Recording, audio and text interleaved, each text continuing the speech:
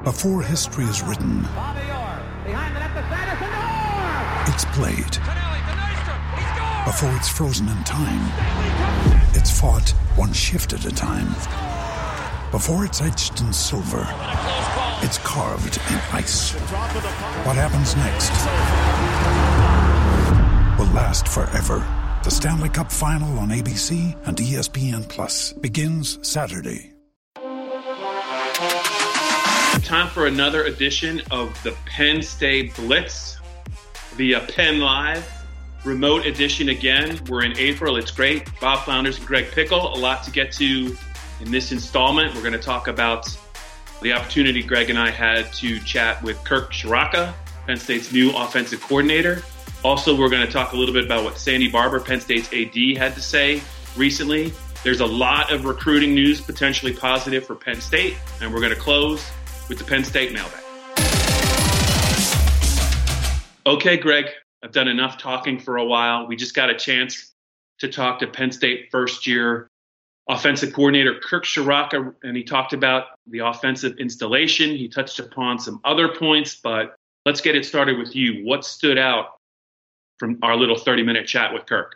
Yeah, it was a great opportunity to get to know him a little bit more. So you had a good chance to talk to him back when they did the introductory news conference at Penn State, which I think was in early February at this point. But I know we both got to, see him a little bit at the Cotton Bowl as well. But this was really the first half-hour opportunity that the media has had to get a little bit deeper into his thoughts. And Bob, I think a couple of weeks ago, you had said something to the effect of he seemed like a Joe Moorhead 2.0. And I really did get that sense. He's a very down-to-earth guy. He's a very pragmatic guy. He's not, if fans are worried that, they have somebody who won't be able to adjust on the fly, who will back away from his convictions and his game plan just simply because it's not working at the moment, I don't think you have to worry about that. I was really impressed with how him and James Franklin really seem to go well together when it comes to the idea of single-mindedness to the task at hand and focusing on, what needs to happen so that, whatever plan they have in place works. So he's a pretty impressive guy. One of the things that jumped out to me was how he talked about the way the offense is being installed and the fact that, even though they can't be in person, he can still accomplish 3 of his 4 seemingly bulleted teaching points. That's my word, not his. But he said technique, assignment, or 2 of them, and there's one more A that I can't think of it. I think execution was in there somewhere. It was alignment, assignment, and technique, the 3 that he could do from obviously the Zoom meeting world and the video conferencing world. But then the last one was to do it, or as you said, execution. Obviously, they can't do that right now. But his hope is that they get to a point where by the time they get back together, they can knock out those 3 boxes completely. And then they'll be able to, do it before practice begins. And we'll get a little bit later into how much time Sandy Barbour thinks they're going to need to get ready if and when that day comes. But yeah, Kirk was impressive, Bob, no doubt about it. Yeah, Greg, and when you've been a coach for 30 years, and I think he got his start as a Temple grad assistant, and he's been, I think, at 11 different schools, all of it on the offensive side, and he's coached virtually just about every position. I don't know that he was ever an offensive line coach, but all the positions I think he's coached. Obviously, he's coached quarterbacks. I guess we shouldn't be surprised when somebody like Penn State tight ends coach Tyler Bowen says this guy is unique in that he knows the finer details of every position of every player on the field, how they're supposed to line up, their splits, what they're supposed to be thinking, the distance on the routes. Obviously, he knows what the quarterback's thinking. Kirk talked about that, about knowing just about where everyone needs to be. And he said it was almost like, in the early years at some of the smaller schools, he almost had to do it for self-preservation because he was either, the program was either replacing an assistant or they were a little shorthanded. And it really was in his best interest to kind of learn all of the different positions. But now I think, wherever he goes, and I think you saw it at Minnesota, his ability to grasp the whole picture of the offense is just, it enables an offense to be so much more efficient. Yeah, it really does. And he talked about the fact that he's not trying to take Tyler Bowen's job or trying to do what Ja'Juan Seider does. He wants those guys to be experts at their craft. And let's be honest, they are for the most part.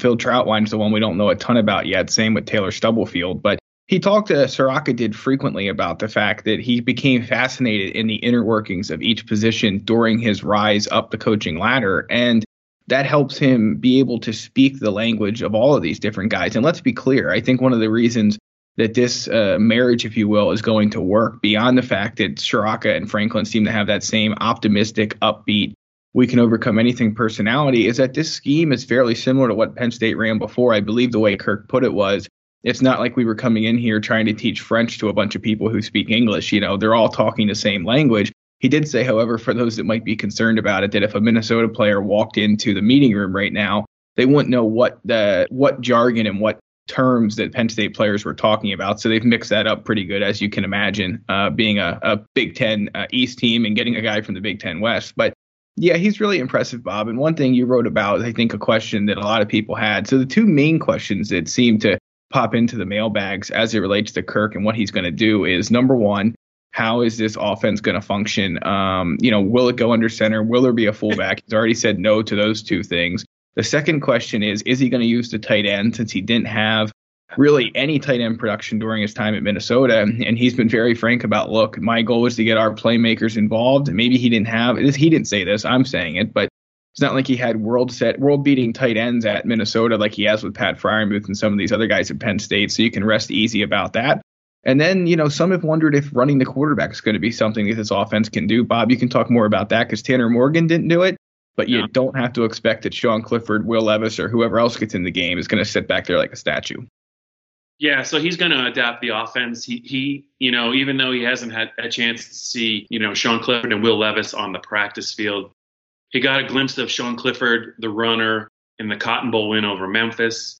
And he's more importantly, Greg, he's seen both these guys, train in Dwight Galt's conditioning program. They've both gotten even bigger since last year. I think Clifford's put on a couple pounds. He's 219. Will Levis is 230, and he looks even bigger in a good way. And both of those guys, I thought, Greg, it was smart of Penn State to use them as running threats, much like they used Trace McSorley, especially in 2018. But I don't know about you, Greg. I thought Ricky Rahne, one thing that maybe it was because they were deficient in some other areas. I thought he leaned a little bit too much on the quarterback run, and I thought Trace got a little beat up as the season went on in 2018. I know that obviously Sean Clifford did. I think that Kirk is aware of that, and I think instead of seeing the quarterback run some games 10 or 15 times, I think he would like to maybe see that be 6 or 8. He mentioned running them between the tackles and the toll it will take. I think you're going to see a variation somewhere in the middle between Ricky Rahne's heavy QB run offense, and then I think you're going to see Kirk use it, but he's going to use it and scheme it in a way that maybe the quarterbacks won't get hit as much, because those guys got hit a lot, especially down the stretch of 2019.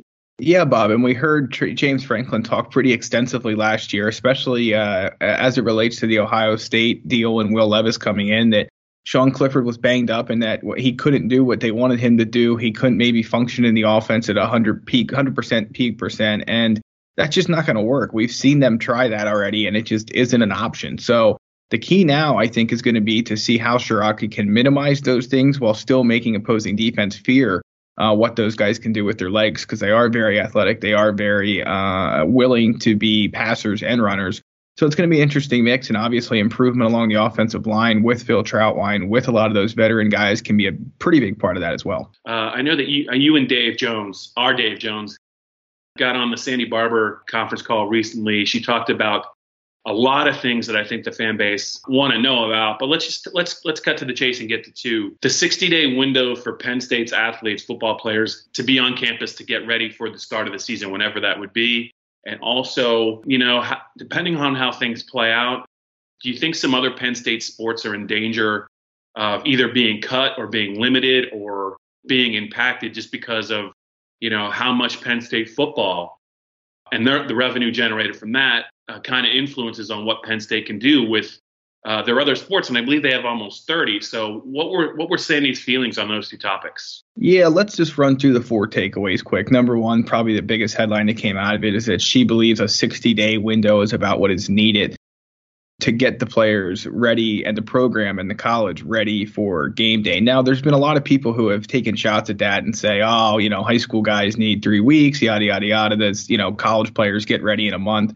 And I understand all that, but I don't think you can take away from the fact that most of these guys are going to be away from real, true, legitimate weightlifting and physical fitness equipment from the middle of March until probably the middle of July. That's a pretty long time to have them away from all that stuff. And I just think if you want to think that they can get ready to play football again safely and at a high level in, just 21 days or 30 days, maybe they can do that. But at what risk to the product? What risk to their health and safety? So I think that's the first thing that's worth pointing out. I also think some of that 60 days of administrative stuff, they're going to have to get in there and clean a lot of things. They're going to have to get in there and start meeting in person to figure things out. So I think she probably could have helped herself in the court of public opinion by saying, what those 60 days would entail, because I don't think it's entirely 60 days to get physically ready for the football team to get going. So the other thing she talked about, Bob, was the idea of spring football next spring. If it comes to that, if there's no fall season, could she envision a spring season? She could. I think everybody can at this point. It's, they're going to do whatever they can to get these games played at some point in time. And I think they know that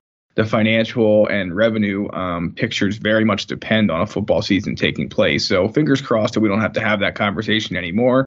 But she and every other Power 5 athletic director is open to it. So I think that was noteworthy. She was also asked about the idea of doing what Iowa State did and eliminating bonuses and cutting the top athletic department earners' pay, which is something that a lot of people in the corporate world are doing, not so much in the athletic and university realm. She seemed to indicate that's not an option that's on the table. So I thought that was interesting to note too. And obviously, one other question that keeps coming up, Bob, is will games happen without fans in the stands? The NFL level, I think that's plausible. And I think Dave Jones outlined a pretty good case recently for why it's not really possible at the college level unless you make those guys employees and unless you start to pay them.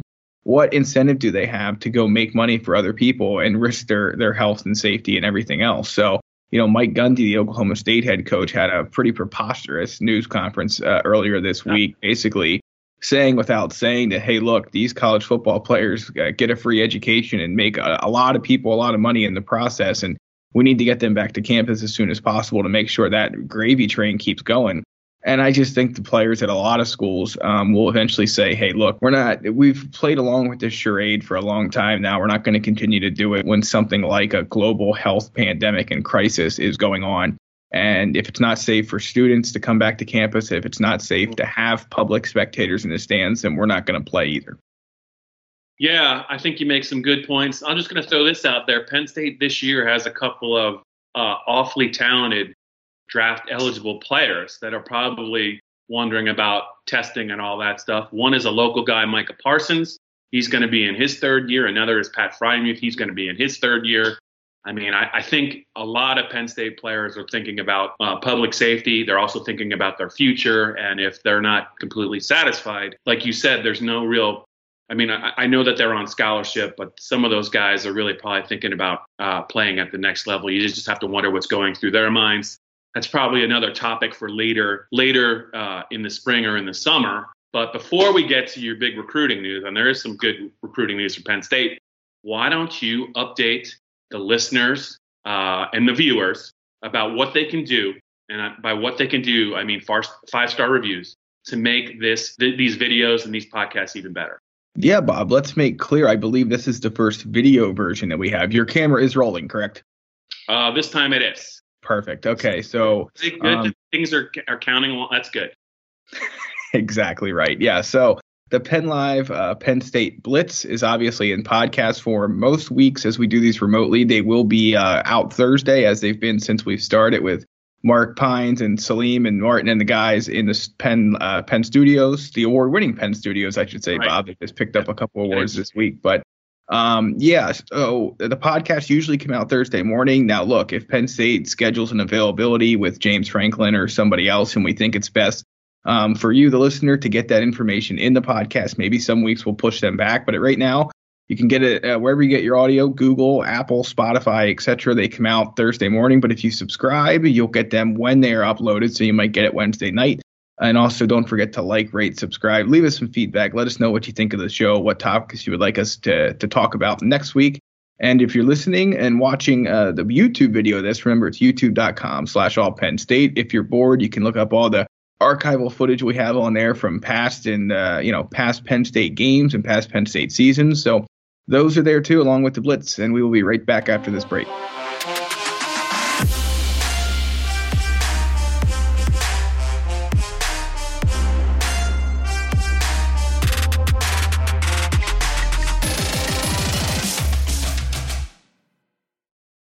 All right. The Penn State Blitz continues, as does the Penn State Blitz podcast. Double dipping as always. Let's get to some recruiting news. Greg Pickle, Penn State's 2021 class is still not that big. It got a little bigger with the addition of that 4-star offensive lineman. But now Penn State seems to be focused on some potential verbal commitments from the Detroit, Michigan area. 2 of them are related. So what can you tell us about Penn State's push into the state of Michigan? They've had a lot of success there. What can you tell us about the push into Michigan, and how likely, if there's a couple kids, maybe they have a chance at getting, how likely will they get all 3? Yeah, so at this point in time, Bob, it does look like Penn State's going to have a good close to the week. I want to make note of the fact that we're recording this, as I said before the break, on Wednesday, for it to go up Wednesday night, Thursday morning. So some of what we're about to talk about could possibly be old news, just because we're expecting things to happen really fast. Starting with Jalen Reed, he's a 4-star safety who's committing Thursday, April 9. So if you're listening to this in the morning or in the afternoon, he may have committed already, but he's a 4-star safety that Tim Banks, the position coach at Penn State, has been doing a ton of work on to try and get in this class. He has a top 7 of a whole bunch of who's who schools, including Michigan State, including Michigan. But the Lions look to be in pretty good shape to land him. The 247 crystal balls are unanimous for him. They're also unanimous for, 4-star corner Kalen King and 3-star linebacker Kobe King. They're the twins that you mentioned, also from the Detroit area. I think they're going to announce on Friday. They've been a little bit unclear about exactly how that's going to play out, but the unanimous balls the crystal ball balls are unanimous for them from 247 Sports 2 to pick Penn State. So looks like the Lions are going to get a big push into Detroit here, into Michigan. And again, there's been some mud slung in Tim Banks' direction, I think, because of how the safeties have performed from time to time during his tenure. But the guy is a top-notch recruiter, especially in the Midwest, especially in Michigan, and even especially in Detroit. So this is a good little haul for them to try and lock up here, get some guys in on defense. Right now, all of the commitments in Penn State's class of 2021 are on offense. You have 4-star Landon Tangwall. He's the most recent commit. And a 4-star offensive lineman out of Maryland. You have Nate Bruce, of course, the 3-star offensive lineman out of Harrisburg, who committed, then decommitted, and then committed again about 4.5 hours later. And you have Liam Clifford, too, the wide receiver out of Cincinnati, Ohio, who, of course, is Sean Clifford's brother. So Sean has a workout buddy that he can, go out and work with while sticking to the social distancing rules and all of that, and only being around your family. So I'm sure that's helpful for both of them. But yeah, it looks like Penn State's going to have a nice run to close the week here and send the weekend into a high note for James Franklin and his team. All right, so my not-so-big brain is going to work here. I know that there's been some pretty famous father-son combinations that have played at Penn State over the years, obviously. And I believe there's been some brothers that have played at Penn State. But this is something we're going to need to do potentially a deep dive into. If both Kalen and Kobe King from the Detroit area become Penn State Nittany Lions, has there ever been twins play at Penn State? Do we know the answer to that? I don't think that there is, Bob. And, the big reason why, there's been a couple kids, I think of the Dowd brothers, Andrew, and I can't think of his brother, but they were guys, I think, a few recruiting classes ago. Here comes Lola, by the way. I think there were a few recruiting classes ago, Bob. Those two were both considering Penn State, Andrew and David Dowd. But the problem was that Penn State was kind of high on one of them, not as high on the other one. So they ended up going somewhere else. And that's a lot of what you run into. That's kind of the problem with twins. In a recruiting class, is that if they want to play together and you think you have room for one and not the other, that obviously is going to kill your chances more often than not. So I am going to be willing to bet that that's not happened before. Maybe way back in the day, that was a possibility. But in the recent years, since 2010, even maybe back to 2000, there's none that immediately come to mind. We're going to hold you to that. I'm sure there's some fan that's going to have an answer for you. I don't know that there's ever been twins. I know there's been brothers, obviously, and there's been father-sons. So, and I think there's been grandfathers and grandkids, I think, that might have played as well. I don't know. I'm probably getting off on a tangent. All right, let's close strong, Greg. Let's get to the Penn State mailbag. I know I have one question for you. Do you have one for me? Bob, we talked to Kirk Ciarrocca, and I know we've hit on a lot of the key points from him, but did anything jump out to you as surprising or unexpected or interesting that we didn't get to earlier in the show? And beyond that, what was your thought about Kirk Ciarrocca before we got to talk to him, and what are your thoughts about him now? He just seems, and we've talked to him a couple times, saw him down at the Cotton Bowl. I'm sure he's different on game day. We haven't seen that. We didn't really get a chance to look at him on the Minnesota side when they upset Penn State. He seems like he's just a guy that's really comfortable in his own skin. I know that he's been around a lot of different programs. Just wondering if we're ever going to see any fiery moments from Kirk Ciarrocca as he gets comfortable at Penn State. Not that he needs to be fiery, but I just remember in 2017 media day when Joe Moorhead, out of kind of nowhere at his media conference, kind of went off just in general on the national perception of his offense being just an offense where they throw 50-50 balls and hope for the best. And I think he used the word asinine at some point. Hopefully, Greg, we're not going to be on the receiving end of something like that with Kirk, but he just seems very confident and comfortable in what he's doing. He believes in what he's doing, and not that Ricky Ronnie didn't, but I just think that anything that you throw Kirk's way, whether it's as a question or maybe in game, I think he's going to be able to adjust pretty quickly. And I think the one thing that we haven't really had a chance to ask him, because he really hasn't had a chance to see him, is I'm dying to know what he thinks of his wideout group, because obviously he's going to praise Jahan Dotson, but I really want to hear him talk. And it's going to be hard for the guys that maybe we haven't heard from that he really likes the best. But I think we have to wait till maybe they've had a couple weeks of practice. Is there anything that surprised you from Kirk? No, not really. I would use the word acidine for Fauner Park, by the way. We'll leave that at that.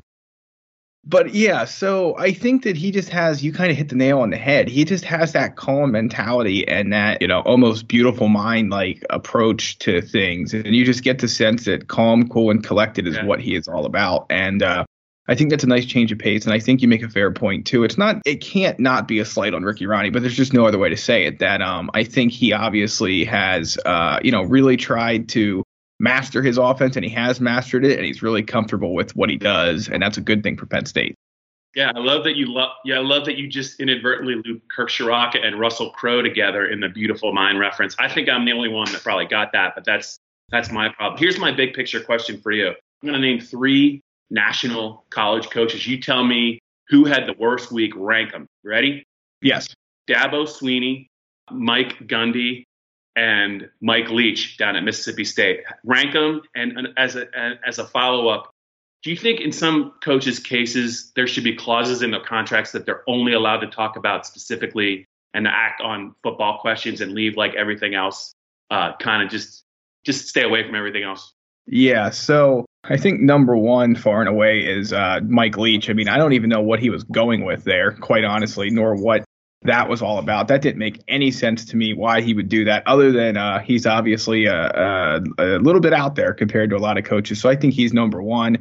Mike Gundy is 1B. I thought his comments were just absurd. And it's I guess it's a little bit refreshing to hear somebody admit indirectly that, college football players are basically around to make a lot of money for everybody else. So that was refreshing to hear. And then with Dabo, I mean, I thought his comments were probably what a lot of people are thinking, even if it's not right or fair or whatever. So I put him number 3. I didn't think his were as pointed or as controversial maybe as the other two were. Mike Leach, though, they can talk about, opportunities to expand his cultural awareness all they want. But that's not the first time he's gone sort of way off the deep end, and it's not the last time either. Yeah, I think that Dabo means well, and I think one day he'd make a great televangelist. And his comments weren't really – he's just a hopeful guy. The fact that he's gallivanting around the country in his private plane going to places that probably he shouldn't be going to, I don't know. I mean, he is. He's a very unique creature, and hopefully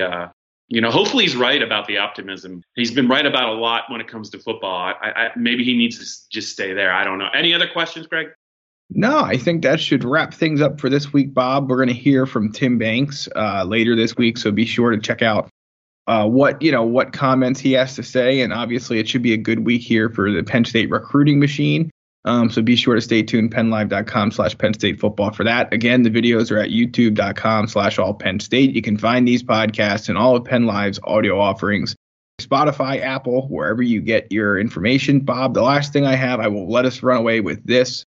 As we get closer to the original date that the Blue-White game was supposed to be played on April 18, I know we're going to start thinking about some content to build around that. Yeah. So let's just ask folks to send us some emails. bflounders@pennlive.com, gpickle@pennlive.com. Let's see what you think, how you want us to commemorate that day. Bob, any quick thoughts on that? On Twitter, BobbyFlow7. And what's yours again, Greg? It's just at Greg Pickle. All right. I don't have any other thoughts. I just want to wish you and Lola the best. And hopefully you'll have the peanut butter ratio right when we meet again in a week.